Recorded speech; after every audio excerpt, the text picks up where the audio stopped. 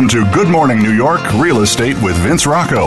Our show is all about the exciting world of real estate, and in particular, how it relates to the lucrative New York market. But if you're not planning a real estate transaction in New York, we still have plenty of information that you can use no matter where you are. Now, here's your host, Vince Rocco. Good morning, everyone, and welcome to the program. Thanks for coming back to listen to us. At this hour, foreign investment is one of the key contributors to the health of the New York City real estate market. Buyers from across the world have always sought out the comforts and luxury of properties in this great city because of the opportunity they present. Whether you hail from Hong Kong, Tel Aviv, Sao Paulo, or India, or anywhere else, there are a few key things to look for in New York real estate in your investment. Our senior global real estate advisor, Nikki Field from Sotheby's International, is here with us today, and we're going to break that down for you. Also at this hour, when a first-time couple bought their apartment, they knew very little about what it meant to buy a co-op. First things first, they didn't buy their apartment. They bought shares in the building's cooperative. Our co-op expert, Louise Phillips Forbes from Halstead Real Estate, is here also with us today, and we're going to break that down. But first, I would like to welcome my listeners in the United States and around the world. I'm Vince Rocco, and this is Good Morning New York Real Estate. Thank you for joining us today. My panel, as always, is here, and we will get to our hot topics a little later on in the program. As I said, my guest today is Nikki Field. She has been a dynamic presence with Sotheby's International Realty since 1998, consistently ranking among the global agency's top 2 producers and accomplishing over $2 billion in sales. 2015, America's top 250 real estate professionals by the Wall Street Journal ranked Nikki in the top 44 agents in America and top 10 in New York City, and number 2 at Sotheby's in sales volume. She leads one of the strongest sales teams in the ultra-competitive Manhattan luxury residential real estate market. The field team is ranked number 1 in New York City at Sotheby's for the past 10 years. Since 2008, she has been traveling extensively to emerging markets in Asia, which we're going to talk about today. Building on the growing global business of Sotheby's International Realty, she excels as a financial portfolio advisor for international investors in securing prime luxury brand and global residential real estate. When you select the Nikki Field team as your real estate advisors, you gain her team of 15 talented associates. And of course, you get Nikki herself. Good morning. Good morning, Vince. I want to work with that broker. That's what I say every time I read that. I'm like, wow, who's that? How generous of you. I'm so very pleased to be making my 3rd visit to your extraordinary show with off the record amounts of listeners. This is a must-go-to arena for anybody who is in Manhattan real estate. Well, thank you so much for that. As we talked about before the show, it seems to be growing, and I've mentioned this the last couple of weeks because the numbers in the last couple of weeks have just been completely off the charts. So welcome to a new phase of Good Morning New York with my panel and with Vince and everybody else. So I wanted to talk about, you did not attend the Global Summit this year in Shanghai, but you are so connected to the Asian market and you had a team of people there. I want to ask you a couple of things about that summit this year. I think someone said when asked to describe the Chinese buyer during that summit, the one word you responded with about the Chinese is that it's sophisticated. So I wanted to ask you about what you mean by the Chinese buyer being sophisticated. Is that different than they used to be? Is it consistently the same? Or what is your thought on that? Well, let's get started.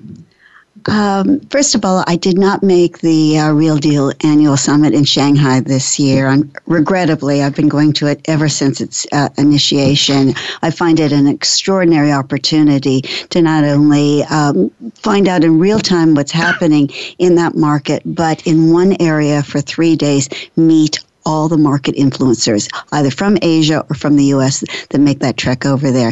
And this year I could not go because I actually had a wealth manager and is very, very significant, we call it B buyers, the billionaire buyers, in town during a final tour of investment properties.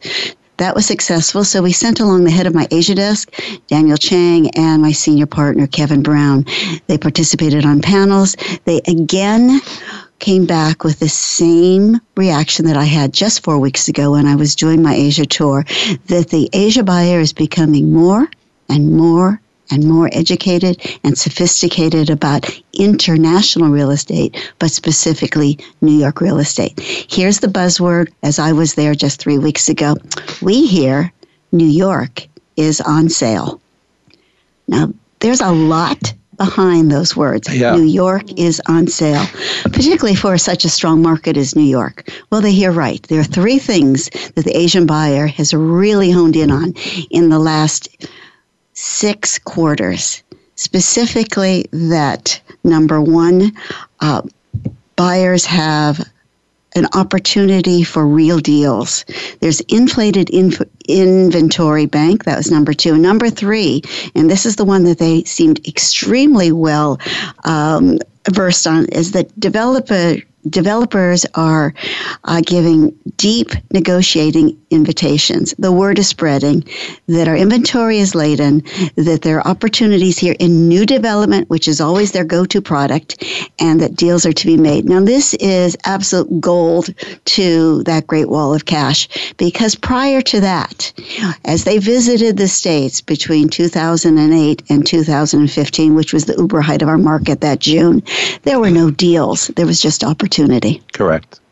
And we talked a little bit about that. So let's pull that apart a little bit. So despite the Chinese government tightening capital outflows and questions brought on by the 19th National Congress of the Communist Party of China, investor demand for U.S. real estate remains robust. Top developers, brokers, attorneys, bankers from both countries said during the 3-day Shanghai event. And as you just said, their interest in more international other than just New York City. So I'm looking at the demand has spread outside gateway cities to markets including all around the U.S., Seattle, the Carolinas, the Bay Area, and not just San Francisco. So what are the Asian or the Chinese buyers looking at outside of New York City? Why are all of a sudden these particular cities or areas of our country appealing to them?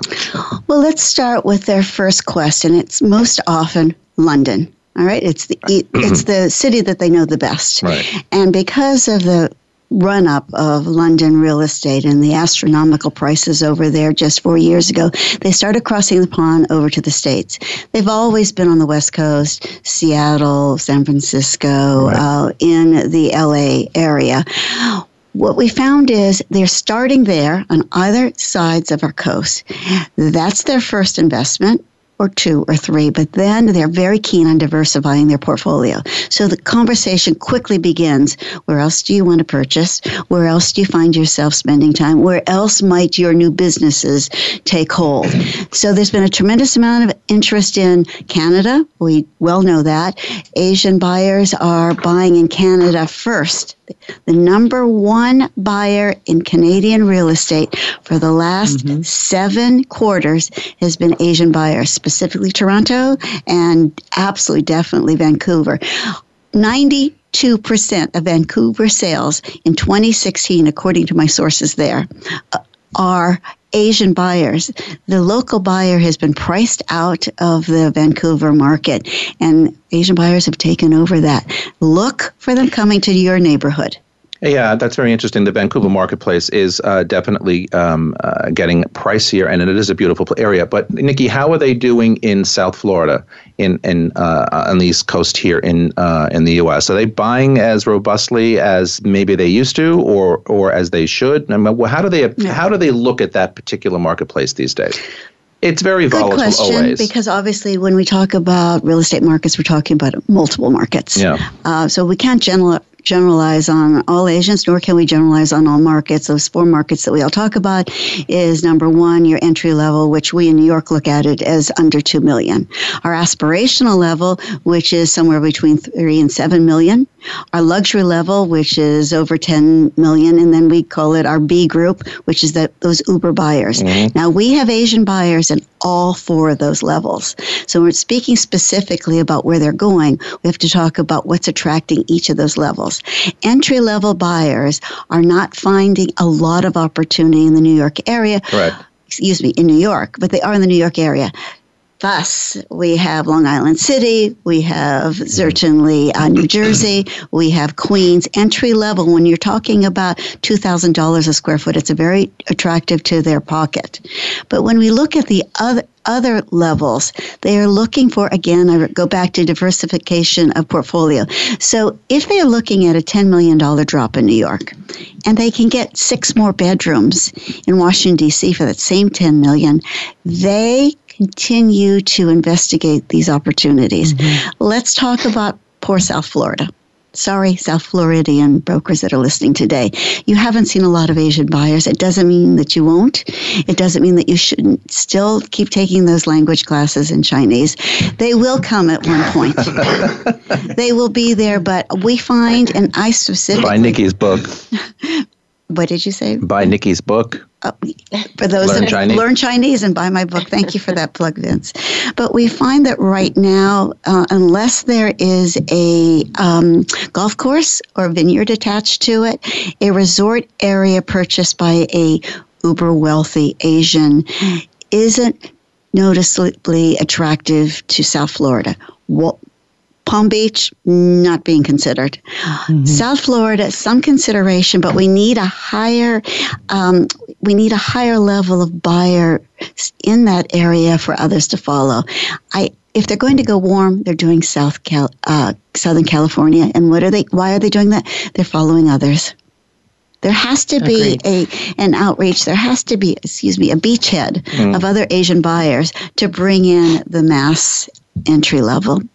That could change one day. Let's change that a little bit and talk about the interest in American education by the Chinese remains the most important factor driving immigration here to the U.S. Let's talk a little bit about the EB-5 visa program. How is that affecting the purchases here in New York, or is it?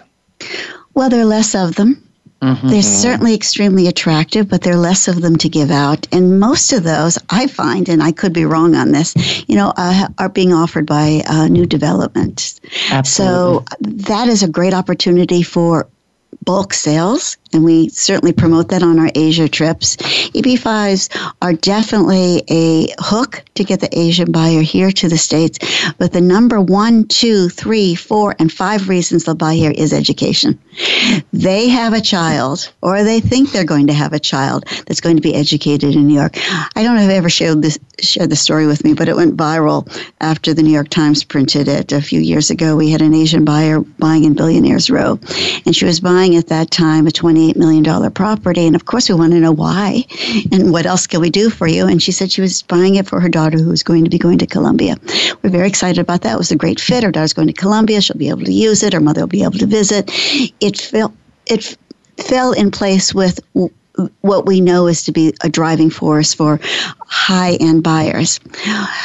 After further discussing with her the reason for her purchase, after the contract was signed, she informed me that her daughter was 2 years old and not yet at Columbia. Isn't this something? Thinking to the future. We have to leave it there for a minute. We are live from Blastoff Productions here in New York City. This is Good Morning New York with Nikki Field from Sotheby's. She will be back with us right after these messages. Don't go away.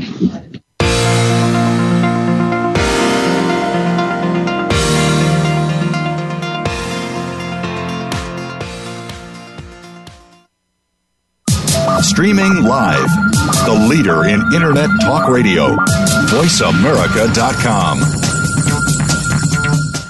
It's not easy to make it big in New York City. It's even harder to sustain that success for decades. However, two teams have defied those odds due to their formulas for success. Both have all-star rosters, performing at the top of their game. Each have an undying commitment to greatness, a willingness to evolve, superior training programs, and ownership that invests heavily in their product. It only seemed natural for the world's most valuable sports brand to partner with Halstead, a market leader in the New York metro area, and now proudly serving as the official luxury real estate firm of the New York Yankees.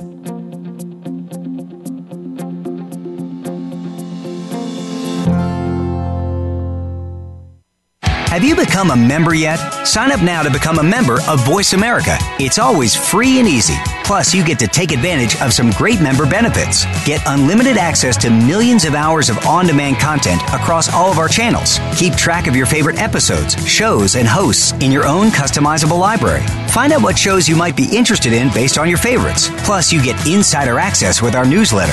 Membership gives you more. Sign up at voiceamerica.com and click register at the top right. The Internet's #1 talk station. #1 talk station. VoiceAmerica.com.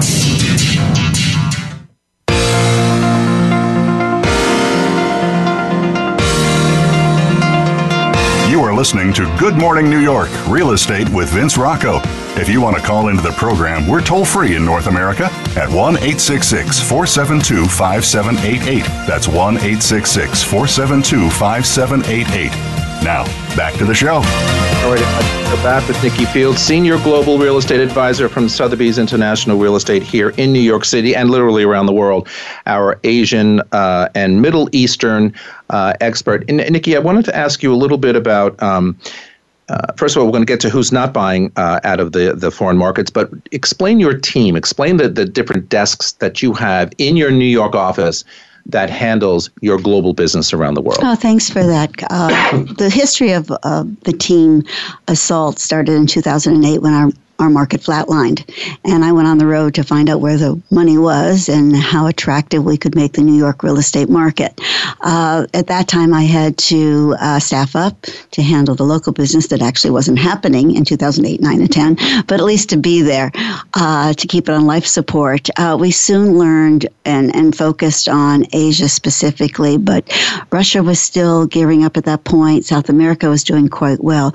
In order to properly service and correctly, and to have the correct skill sets to selling international buyers, one really has to have some other international players on your team. Without that, we really suffer in credibility. So quickly on, I secured a senior VP at HSBC to come on to head our Asia desk. His name is Daniel Chang. He's been with us now for 6 years.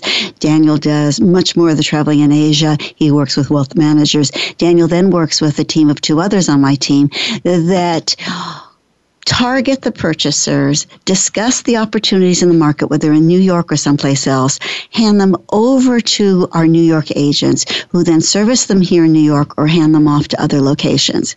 I've since done that with our Middle East owners of our Sotheby's affiliate. We have a woman named Lee Williamson, who is the head of our Middle East desk.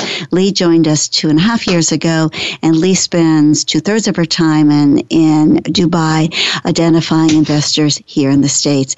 It is a show of credibility of information among your peers in your location by handing off to someone that you can validate, knows the market, and will best service you.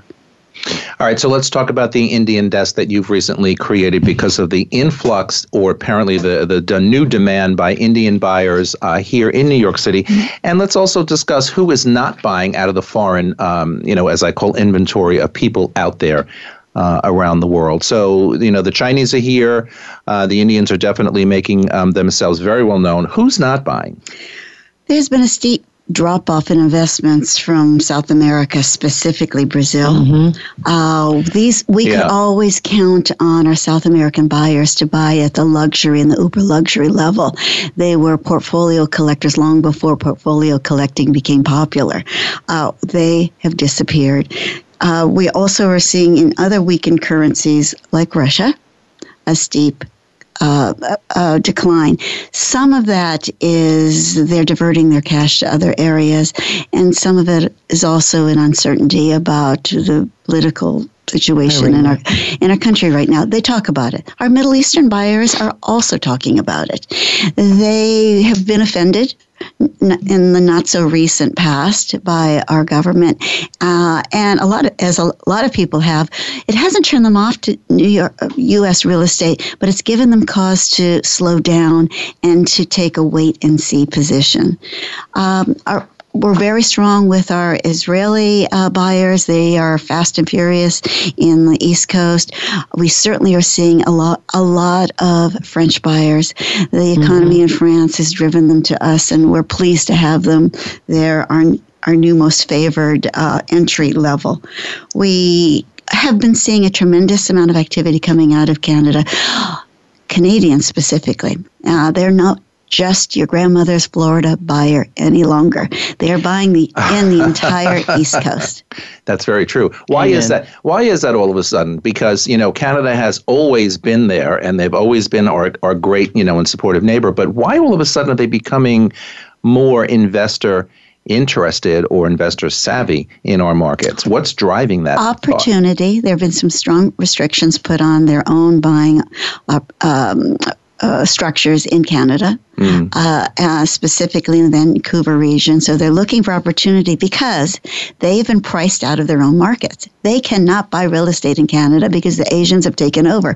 So when a frustrated real estate investor or multiple home buyer is looking for yet again another home, they're not going to the most expensive market. They're looking for opportunity. And we have many, many, many pockets of opportunity. And for your brokers that are listening today, send off your mailing of your best opportunities to your relationships in Canada, and you're going to get some traction.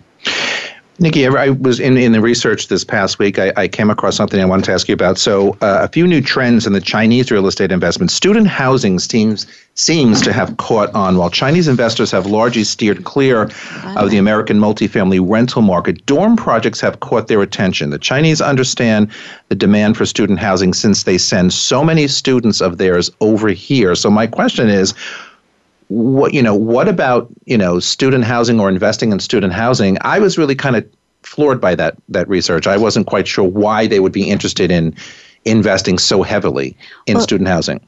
Thank you for that. It was new to me, too. I read the same article. Yeah. And we were on the phones within minutes talking to our larger fund investors from China, letting them know that we'd start our research immediately. I don't have enough to speak on it clearly or informatively right now, but I'll send off a message to you once we get an understanding of why they're putting their arms around that. They've obviously, don't forget, so much of Asian money has been made on real estate.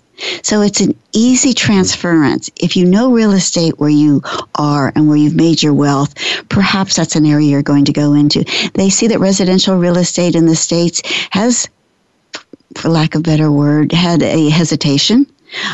They haven't seen it go down, and thankfully, historically, we know that most people that have done their homework understand the traction of U.S. real estate, our 5-year climb, our level off, our next 5-year climb, and our talking points are always about the 7-year climb that we came off of. That 7-year ramp up for all of us, and I'm sure the panel will agree, was an unforeseen, extraordinary endorsement of U.S. real estate. So I can't answer that question directly, but I promise you I'll get back to you on it, because if they're talking about it and their wealth advisors are encouraging it, we're going to see it done.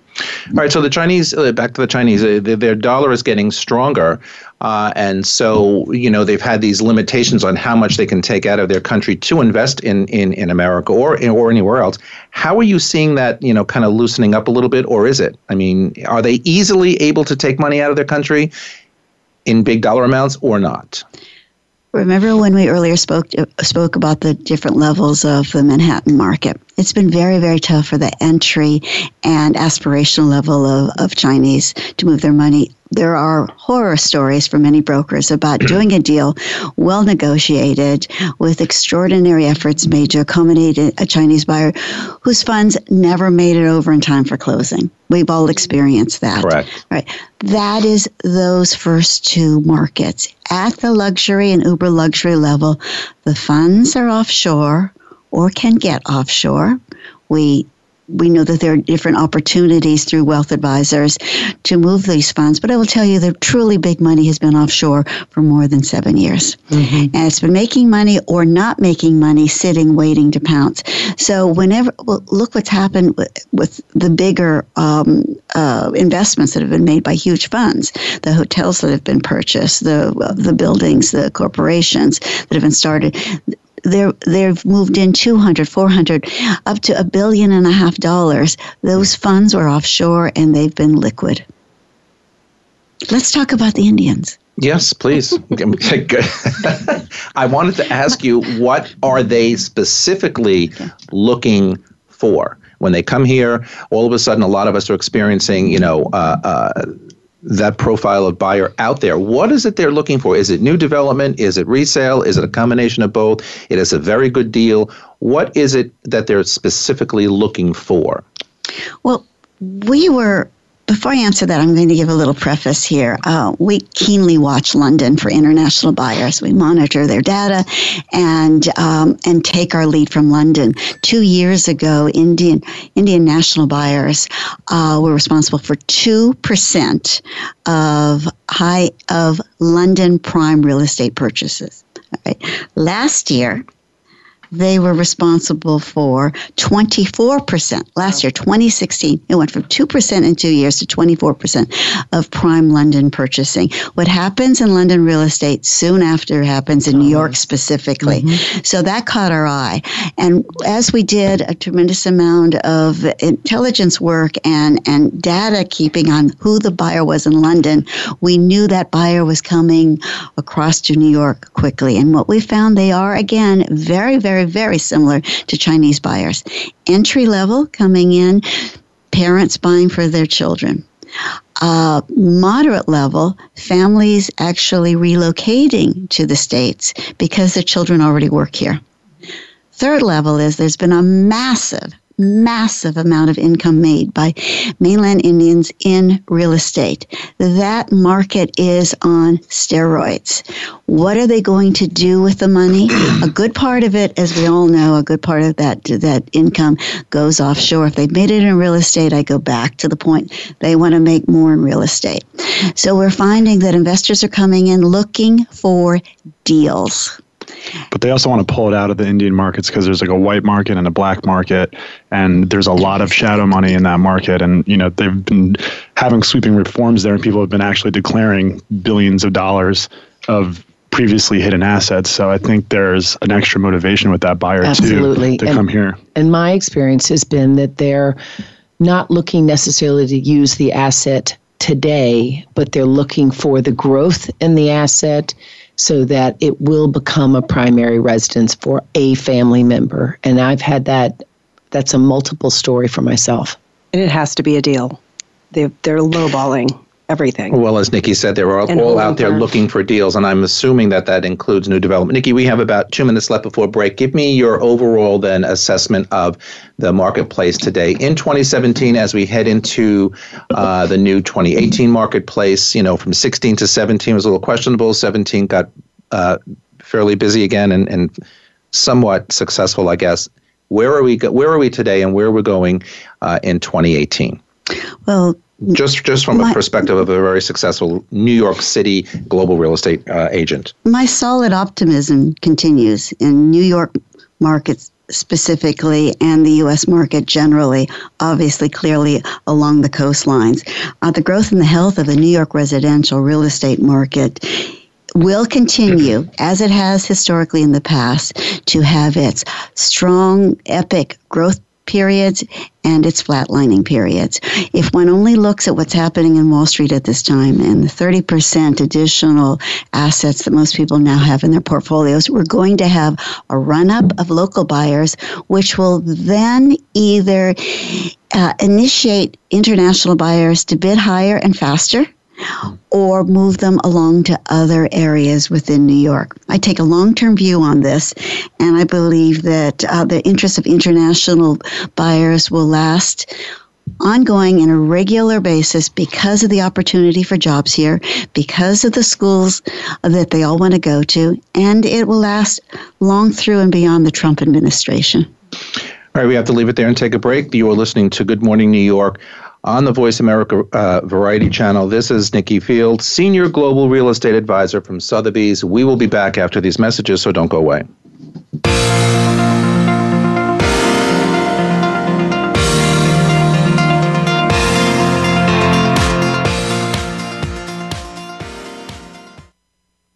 Stimulating talk gets those synapses in the brain firing really fast. All the time. The #1 internet talk station where your opinion counts. VoiceAmerica.com. Now you can take your favorite Voice America radio program with you anywhere. Sign up for our mobile app if you have an iPhone, Android, or BlackBerry. The Voice America Interactive Radio Player, powered by Aircast, gives you the freedom to listen to any of our programs anywhere, live and on demand. No registration is required. Listen to your favorite Voice America hosts and discover new ones. Download the Voice America mobile app for iPhone, Android, or BlackBerry, powered by Aircast. Visit the Apple iTunes App Store, BlackBerry App World, or Android Market. American Heroes Network is a program for and about our American veteran heroes and their families. Join host Gary Ray as he shows what is being done to help our veterans and showcase the companies and organizations that are helping our veterans and their families rebuild their lives. Listen for American Heroes Network, live and powered by the Voice America Variety Channel, every Tuesday at 11 a.m. Eastern Time, 8 a.m. Pacific Time. Streaming live, the leader in Internet Talk Radio, VoiceAmerica.com.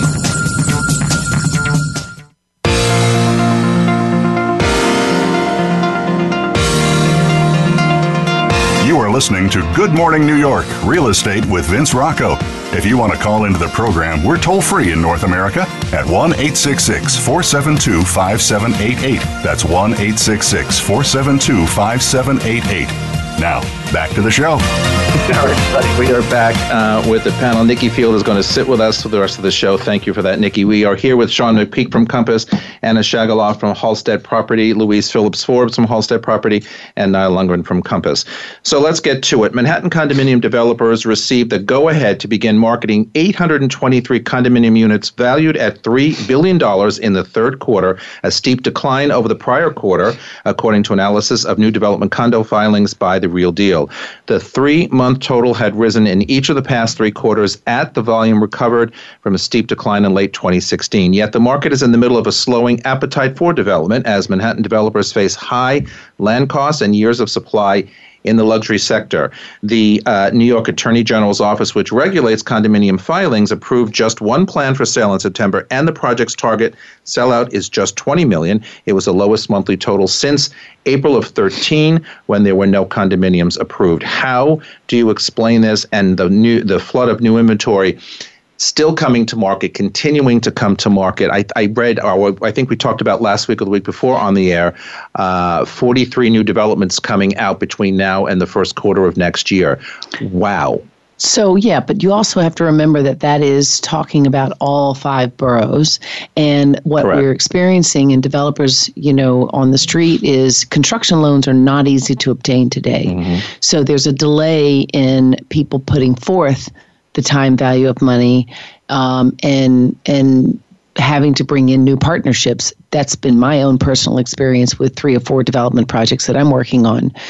And my feeling is, thank God there's some bottlenecking to give us a breath, because the more inventory that we have, we know the elongated sales cycle is present. We also are seeing lagging inventory of projects that are in their last 20%, which for most developers is profit.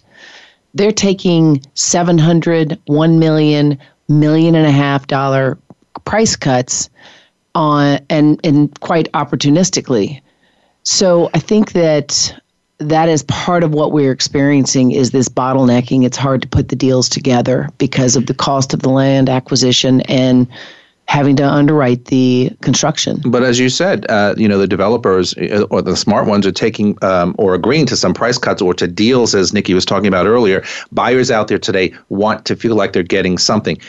Unfortunately, those are already existing projects that are at the end of their sales cycle. Correct. So they've been in our inventory for, 3 quarters. They started in a very different market than they are now. Are you seeing more on the price cut side or more on the negotiability side where the pricing is firm? They are not. They're not 10% off. They are not lowering the prices in many cases because they don't want to file it in the offering plan. Yeah, so that's what I've seen. In one of the projects that I just negotiated something, they had a closing that took place for $4.5 million.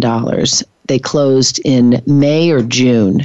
I'm closing on an all-cash deal that we are signing and closing same day for $3.6 million. And so that buyer is looking at, that kind of shift in the market in months. They went to contract in January last year. So let's talk about what's coming. Pretty powerful. What's coming to market. So as we all agreed, the price of land was very high when developers were buying land and then building these buildings.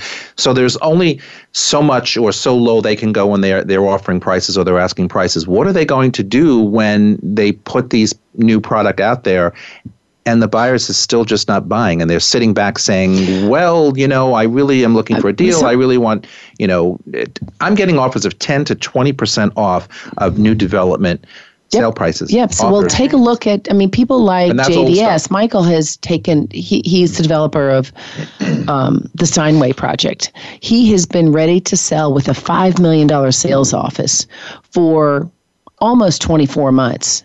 And he is waiting till the product is something you can see, touch, and feel. And we've been here before. Yes, we have.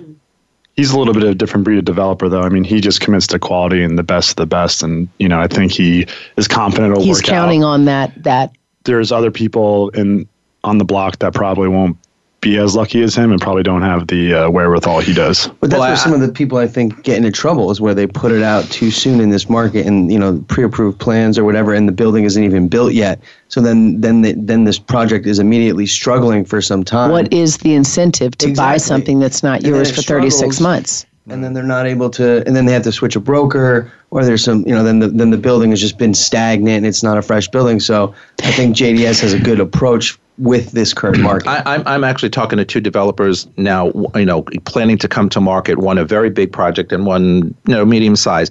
And the thinking is, or the thought process is, just as you said, Louise, should we wait until the building is done and then go to market? Should we do a sales office right now and sell that way? Look, I have experience in doing both.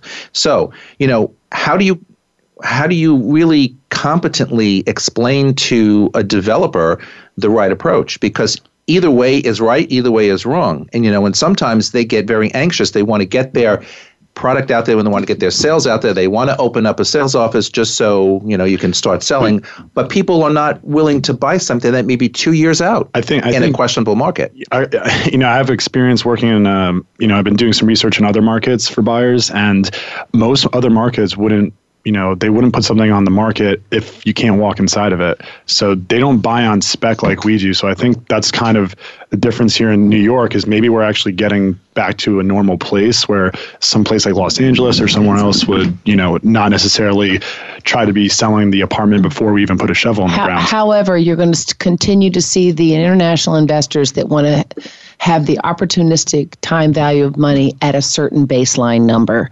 And so that is something that I find to be key for my developers. I'm working on a project that's 275,000 square feet, and that's a 4-year sellout. And the people that we'll be targeting is a baseline of that first 10% of investors that we will do a bulk deal for to take off some of the risk. Buy off the plans. Yes. Yeah. I wouldn't. I'm saying I don't think we should panic. I think just because we're cooling off a little bit doesn't necessarily mean that the market's going to be taking a giant leap backwards. No, I agree. But when it comes to the developers, it's kind of like, well, do we sell off plans? Do we sell it in a glitzy, glamorous sales office off-site, or do we wait till the building is done? And really, there's no right answer. I don't believe there's any right answer. I think you have to look at where your boundaries are and where exactly are the subtleties of what your niche of the market is. Yeah. Go ahead, Nikki. May I just jump in here on this with my own experience with a number of developers here? Follow the smart guys. And there are a lot of them, such as JDS, Gary Barnett. Follow the smart guys. What are they doing? Gary Barnett is holding back the Central Park Tower, the single most anticipated new development that any of us in our industry have been thinking about, yearning to sell. But what are they also doing? Letting the industry know about the product, letting the industry know that this is coming. So for those clients like our larger investors, those that want to park their cash now, we have an opportunity to at least get in and reserve a space.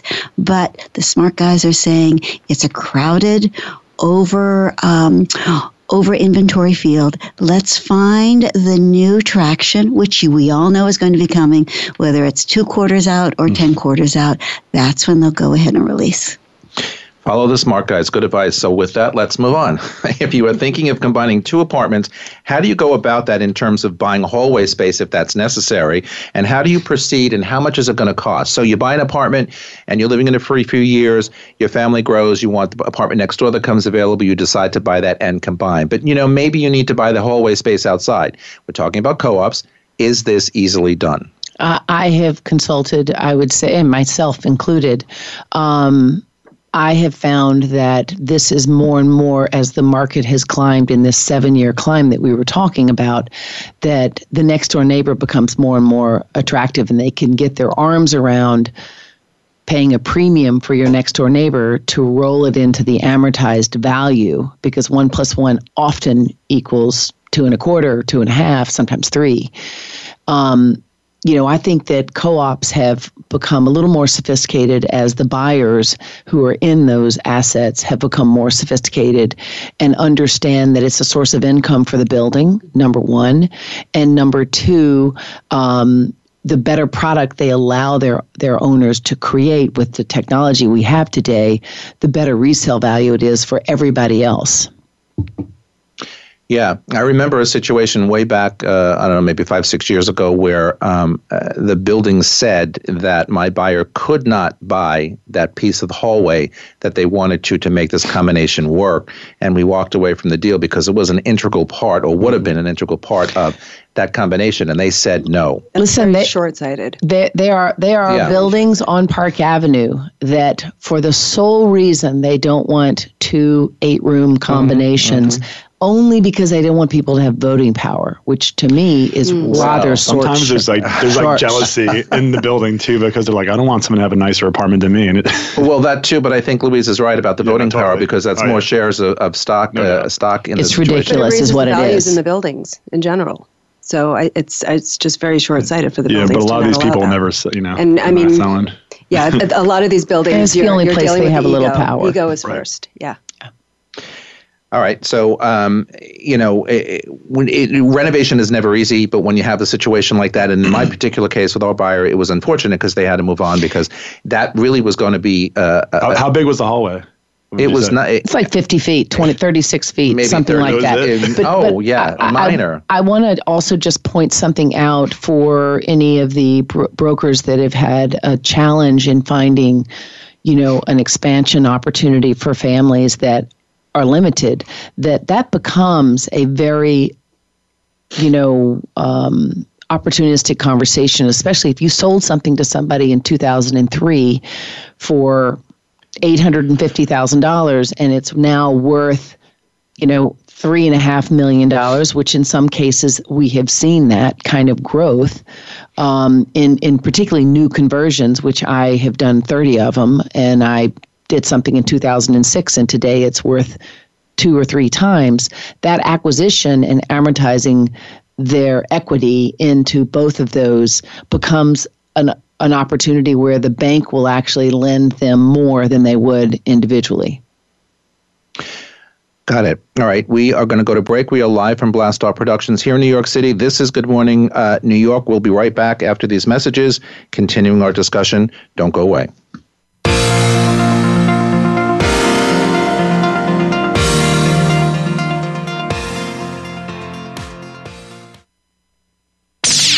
The Internet's #1 talk station. #1 talk station. VoiceAmerica.com. It's not easy to make it big in New York City. It's even harder to sustain that success for decades. However, 2 teams have defied those odds due to their formulas for success. Both have all-star rosters, performing at the top of their game. Each have an undying commitment to greatness, a willingness to evolve, superior training programs, and ownership that invests heavily in their product. It only seemed natural for the world's most valuable sports brand to partner with Halstead, a market leader in the New York metro area, and now proudly serving as the official luxury real estate firm of the New York Yankees.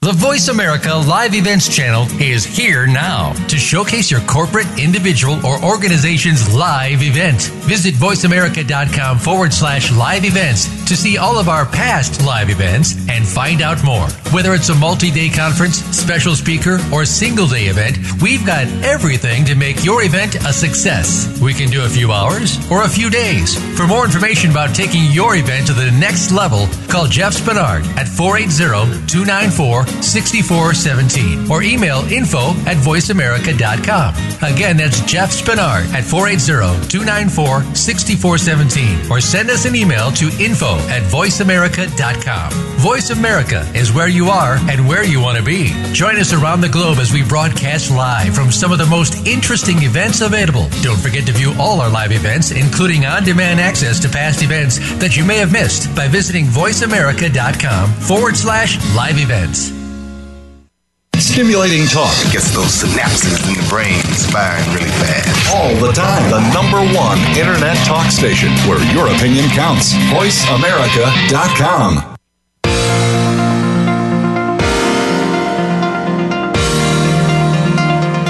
You are listening to Good Morning New York, Real Estate with Vince Rocco.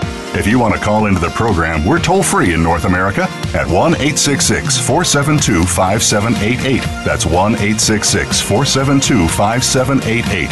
Now, back to the show. Okay, everybody, we are back with Nikki Field from Sotheby's International Realty, Sean McPeak, Compass, Anna Shagaloff, Halstead Property, Louise Phillips Forbes, Halstead Property, and Niall Lundgren from Compass.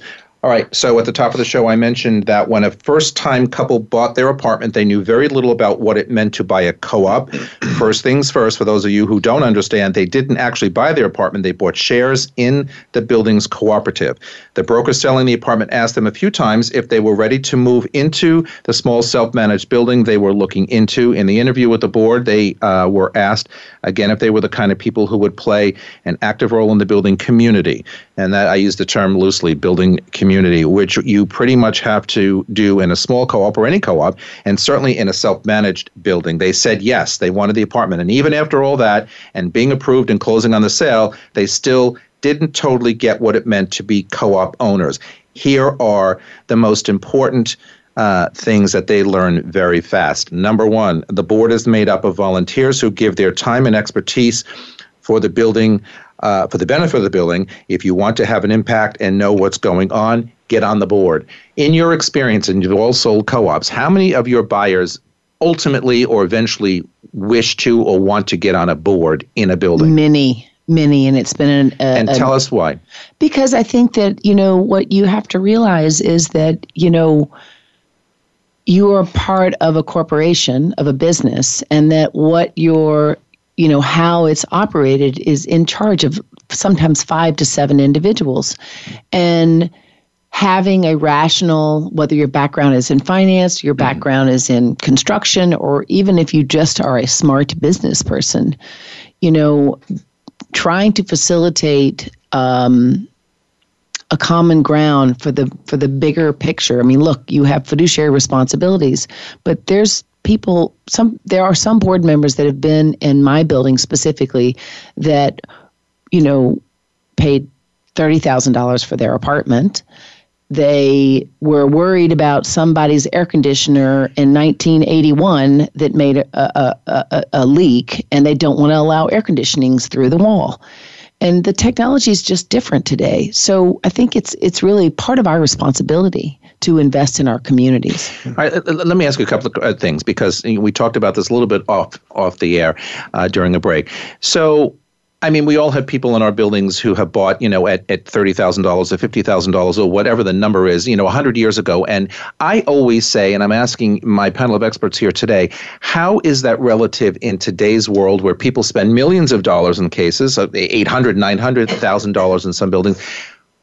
I mean, it's not to diminish, their role on the board, but, they're not with current times, and they don't understand current dollar values, and they don't understand, as Louise just said, modern technology. What do we do about this? I always encourage the new buyer to try to get involved with the board in some way. You definitely want to be able to control your destiny in the building. And also, you might want to form a relationship with those board members, because currying favor with someone who's going to determine whether or not you can, make an alteration to your apartment, or who's going to improve the next person who decides to buy your apartment. Maybe you want to move in a few years. So I think it's good to just, mix it up and get on the board and do something good for the building. So, just to benefit yourself in the long run. It depends on the size of the building too, because especially for first-time buyers, it could be a really intimidating task. Mm-hmm. And as you mentioned earlier, first-time buyers come in and you can explain to them over and over again what they're buying into, and they just really don't understand the concept until they're really in it, and then they're calling you months later saying, I can't do this, and my neighbor is calling because my toddler is running around with the wheelie thing, and I mean, they get caught up in the transaction. They don't understand until exactly, and I mean, there's a discount to co-ops in comparison to all the new developments, and first-time buyers can be drawn to it if they have the backup finances, but they don't get it. And then eventually, if they get on the board, then they have a voice. They feel a little bit more powerful, and it's What many buyers do not understand is that cooperative board structure is not a democracy. No. And once you're part of something that is not a democracy, it's quite enlightening and shocking and annoying. So what do you do from there? You speak? Nikki, we need to have you put a country guide of democracies and compare them to boards. I just love the analogy because it's perfect. Right. Which co-op is North Korea? Stay away. That's off mic. But one thing that I'm sure Luis has found, and many of you at this table have found, that the board members that are ready to cash out themselves, ears perk up when you talk about the value of their shares and how they can be improved by making some of these accommodations. And we have been successful as brokers by pitching that exact message. If you permit those through the wall, if you reduce your all-cash building to 50%, or if you let there be major renovation for 8 weeks instead of 6 weeks, it's going to improve not only the traffic to your building, but the sales in your building. Ultimately, and most importantly, improving the value of your shares and your cash out. Speak the truth to money. I think there's some truth to that. And it's really important to understand that there's an old school New York mentality, right? When you have the rent stabilized apartments, that's one style old school New York mentality.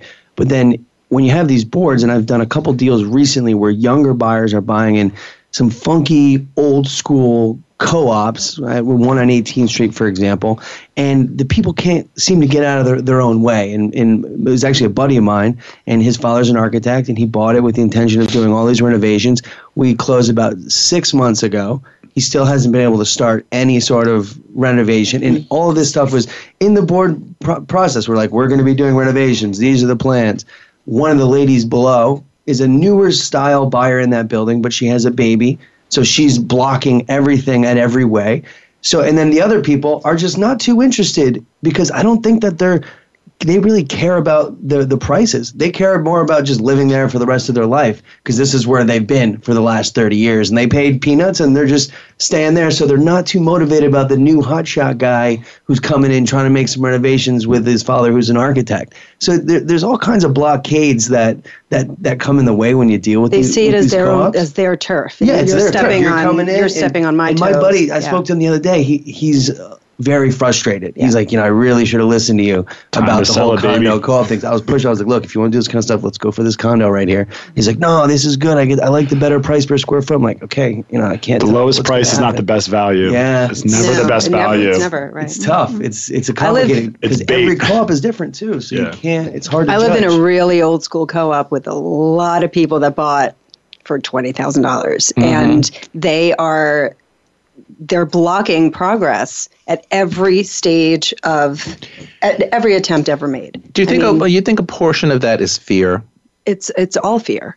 It's fear and it's ego. I mean, we were here first. This is our neighborhood. This is our building. I see a lot of ego. They don't they don't like the younger people coming in. I mean, they use the word gentrification as this monster coming in where, I mean, it's evolution. People, encourage it. It's a good thing. On the flip side of that, whether they pay $20,000 or $100,000, they're going to sell someday to a young person and they're going to make hundreds of thousands or millions of dollars. And they're going to move to Florida. Right. Yeah. And they're going to move to the country. So I say they're going to be moving to Florida with less money if they don't open up their eyes. Thank That's you. Exactly the point. So get with the program, open up your eyes, agree to the improvements of the building, be smart about it because it's only going to increase the value of your shares or your apartment or your building in general. So why the backlash all the time?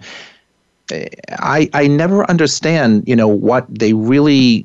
I don't think they can actually. I don't think they could feel the value. I don't think they can actually visualize that being a realistic option for them because they were going to die there. I think people too like us, we use that's logic. a lot of it. Yeah. People like us are going to be using logic. And I don't think logic necessarily applies to some of the old school mentality. This is not a logical business. No. We can't Logic does not try and wrap work. our heads around it. There's some things that we just can't understand. No. Yeah, like a bank can't understand a co-op, for instance, because they're in Minnesota or Listen, Ohio we can spend a whole or show on logic and how it applies or doesn't apply to real estate, right? In our industry, we've all seen this every day. Most of the angst that we all go through on a day-to-day basis is because somebody's being stupid, right? And not logical or I just tell my buyers, especially co-op people, that this is not a logical business. That's why I'm here, because you need experience. You don't need logic. If a logic worked, okay, we wouldn't have it. Stuff anyway, we're out of time. That's our show for today. Thank you, Nikki Field from Sotheby's International Realty, for coming.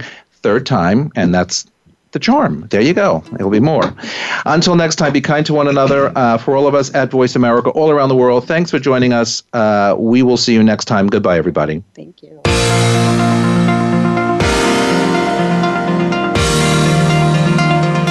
Thanks for tuning in this week. Please join us for another edition of Good Morning New York Real Estate with Vince Rocco next Tuesday at 9 a.m. Eastern Time, 6 a.m. Pacific Time on the Voice America Variety Channel.